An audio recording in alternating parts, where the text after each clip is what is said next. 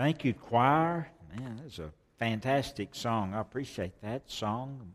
And I appreciate you worshiping this morning as we worshiped and sung in hymns and praise hymns. If you brought your Bibles, turn to 1 John chapter 5. 1 John chapter 5. I want to share a couple of verses from 1 John 5 and then some other selected passages. 1 John chapter 5.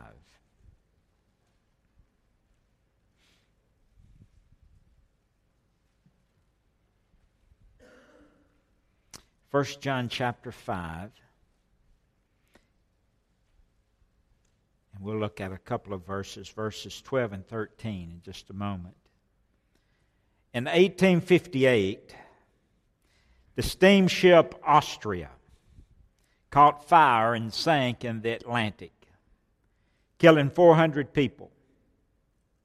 One survivor told how he and 5 other Christian friends stood between the fire behind them and the water that was before them. And they agreed at the end that they would leap from that sinking ship. When the time finally arrived, they held hands and they expressed confidence that in a few minutes they would see each other in heaven.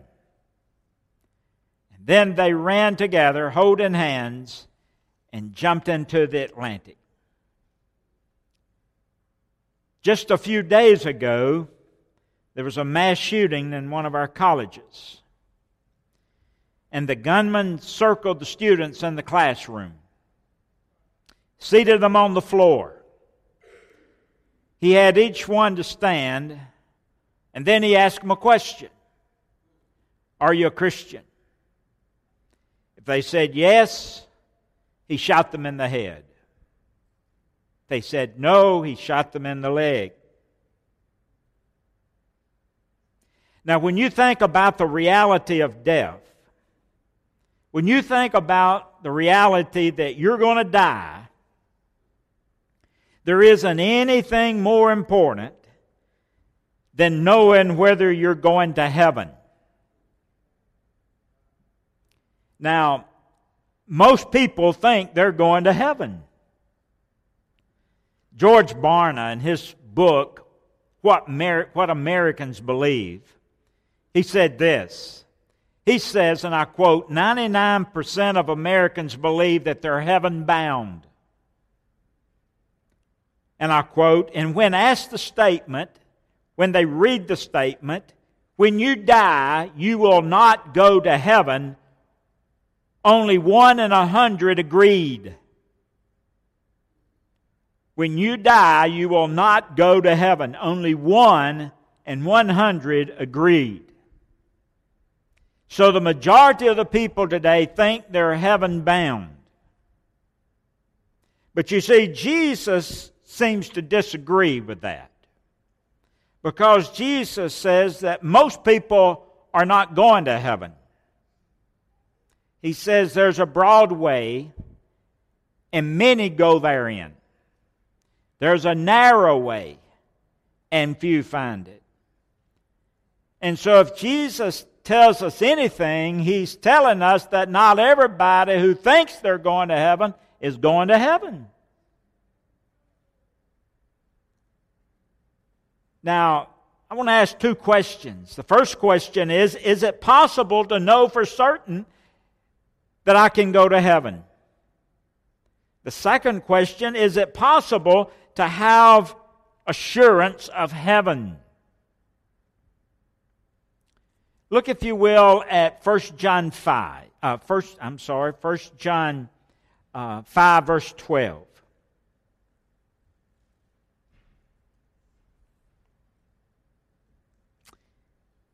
He that hath the Son hath life. And he that hath not the Son of God hath not life.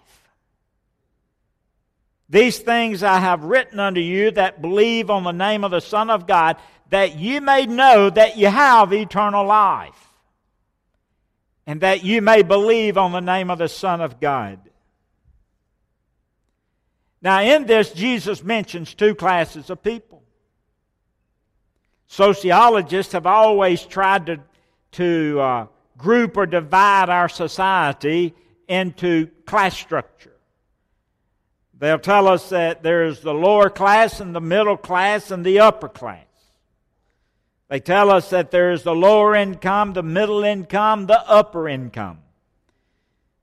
They tell us there's the blue collar, which those who are mill workers or factory workers, and then they tell us there are those who are professionals or the educational or the educated elite. However, God has divided mankind into two classes.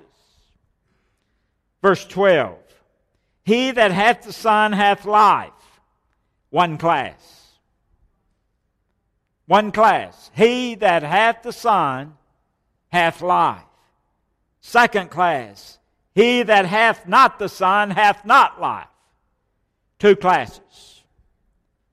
Now, notice not that he who belongeth to the church hath life. He that belongeth to the Baptist church or the Methodist church or the Presbyterian church or the Catholic church or the Church of Christ church or the Church of God church. But he that hath the Son hath life. Point is that your church affiliation really doesn't save you. But he that hath the Son hath life. That brings on another question. What kind of life? What kind of life? Is it your everyday life?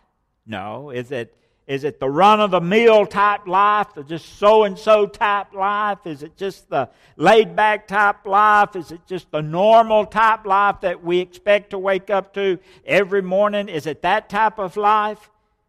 No, he that hath the Son hath eternal life. Hath life, eternal life. And so when the sinner confesses themselves as a sinner, repents of their sins, believes in Jesus Christ, we'll talk about that a little in a moment, then God gives them eternal life. Therefore today, you either have the Son and have life, or you do not have the Son and you do not have life. You either have the Son and go into heaven when you die, or you have not the Son and you're not going to heaven when you die. So the big question today for us to address is, are you indwelt by Jesus Christ? Yes or no? It's real simple.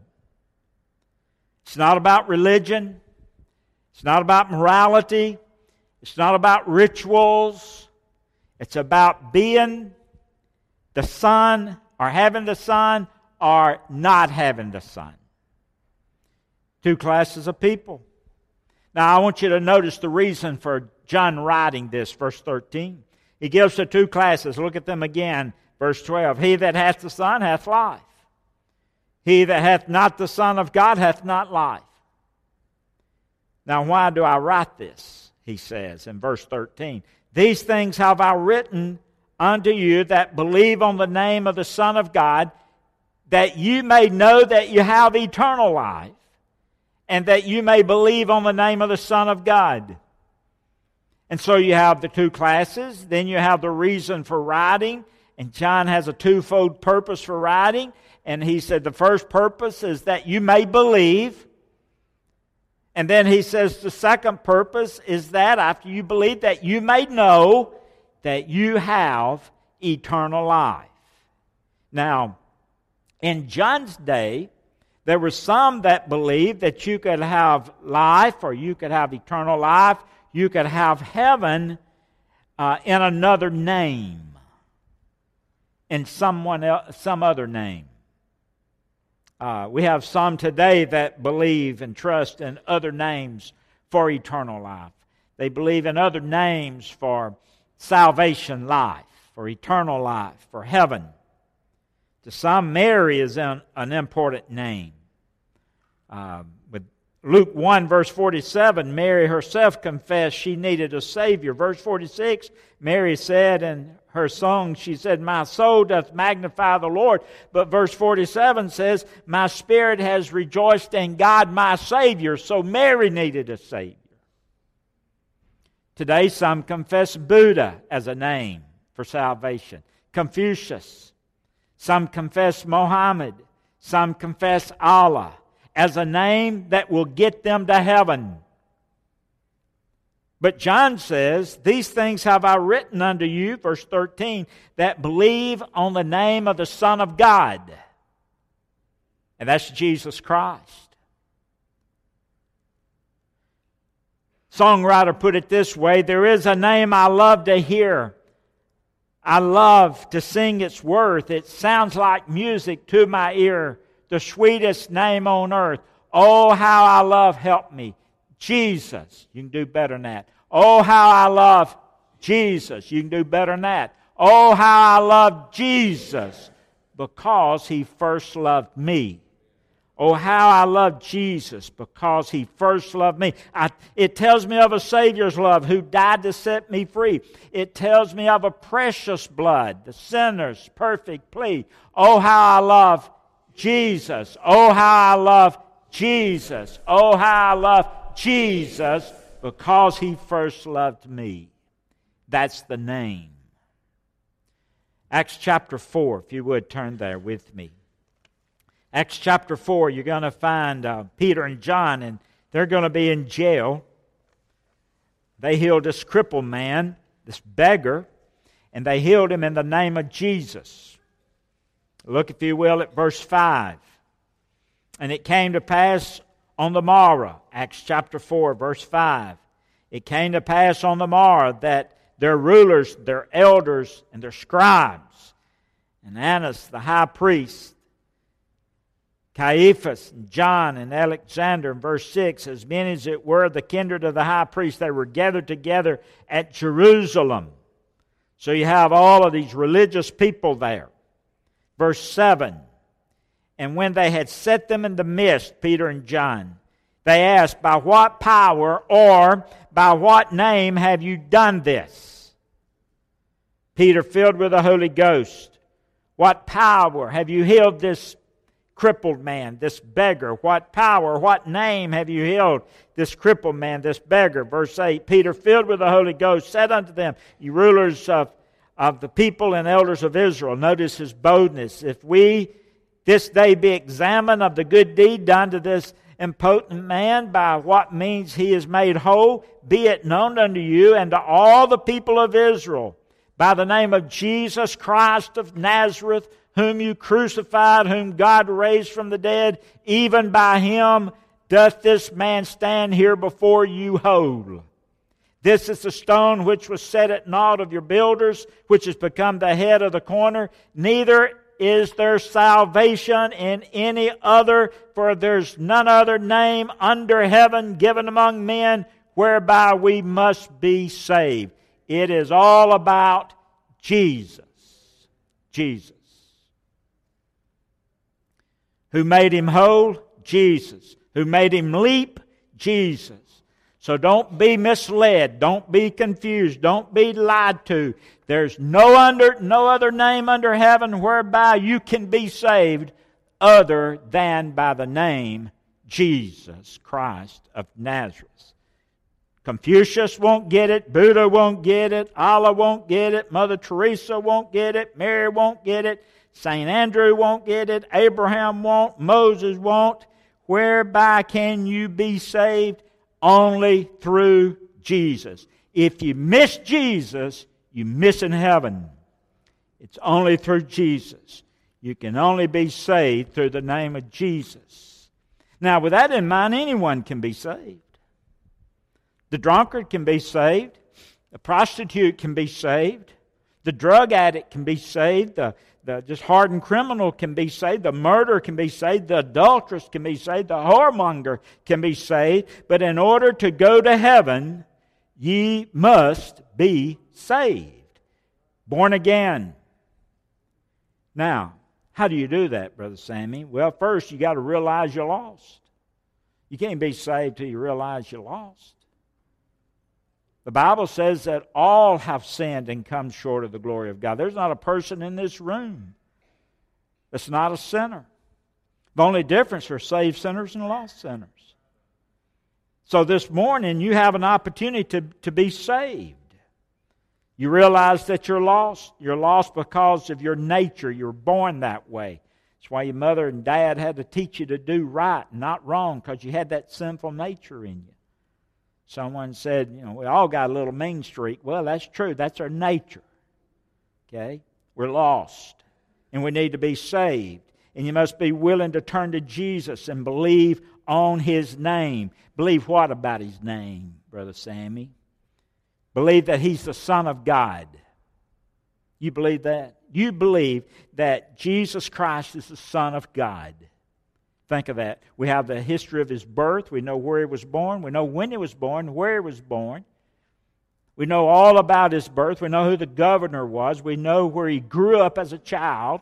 We know all about His earthly ministry, we know all about Jesus. That's fact. Don't be ignorant and say there is no Jesus. We know about Jesus, but do you believe that Jesus is the Son of God? Do you believe that He is God in the flesh? Some teach that He's not God in the flesh. The Bible says in John 14:1, in the beginning was the Word was with God, and the Word was God, verse 14, and the Word became flesh and dwelt among us, and we beheld the glory of the only begotten Son of God. He is God in the flesh. He is the only begotten Son of God. Some would have you to believe He's a brother of Lucifer. He's a Son of God. He's the only begotten. He's the only one of His kind. He alone could pay the penalty for your sins and my sin and the world's sins. The Bible says that He was crucified for our sins. He died on the cross for our sins. He was buried in a garden tomb for our sins. But He didn't stay there. On the third day He arose again. Do you believe that about Jesus? He ascended into heaven. Do you believe that? Several witnesses saw Him ascend into heaven. He's seated at the right hand of God. And one day, we're waiting for this day. We're waiting for the day for this Jesus, the same Jesus that ascended into heaven, to come again. Now the question is, do you have Him as your Savior? Do you have eternal life? He who hath the Son hath life. He who does not have the Son has not life. Now, do you believe that about Jesus? Look, if you will, back to 1 John just a moment. We're about finished. In 1 John chapter 5, look a couple of verses up from verse 12 to verse 10. He that believeth on the Son of God hath the witness in himself. He that believeth not God has made God a liar, because he believeth not the record that God gave of His Son. Do you believe God in regards to Jesus? You say, I don't believe that, Brother Sammy. Well, you've just made God a liar. John says, I'm writing you these things that you may know. Greek word is oida. That's an important word because it's not a hope-so knowledge. It's not a maybe-so knowledge. Maybe I'm saved, or I could be, or I think I might be. No, it's a no-so. It's an assurance, satisfaction that you have. The best way you know if you're saved or not is to ask God if you are, and He'll reveal that you're lost. It's an absolute, beyond a doubt, positive knowledge. John said, I write these things unto you that believe on the name of the Son of God, that you may have this absolute, positive knowledge that you have eternal life, and that you may believe on the name of the Son of God. That you believe on His name, and that you know you have eternal life. Now, friend, listen. It's possible. In fact, it's normal for a Christian to enjoy satisfying assurance. It's good to do that. It's good to have that. We can have that. Those 5 on that steamship, Austria, in 1858, they enjoyed the assurance of salvation. Hey, guys, in just a minute, when that fire gets closer, we're going to hold hands, and on a certain count, we're going off of this thing, and we'll see each other in heaven. That's absolute assurance, knowledge, I'm saved. Or perhaps a young college student in a classroom the other day just stood up. Sure, it happened somewhat like they just stood up. And the guy says, "Are you a Christian?" She said, "Yes, I'm a Christian." In 1 second, you're going to see your God, and bam, he shot her in the head. And she saw her God. That is absolute assurance that you're saved. You have that assurance this morning? Have you? You can have it. You really can. You can have it. And what's your relationship with God today? Maybe you're a professed Christian. You've walked away from God, and from time to time the devil causes you to doubt. And I've found that oftentimes when we're not close to God, we'll begin to doubt our salvation. And other reasons I may address in weeks to come. But when God pardons us, He adopts us into His family. Now listen to this. When He does that, He doesn't hide it from us that we're saved until we stand before Him on a judgment day, quivering, trying to find out if we're saved or whether we're lost. He doesn't work that way. The moment you trust Jesus Christ as your Lord and Savior, the Bible says that His Spirit bears witness with your spirit that you are children of God. God wants us to know our pardon.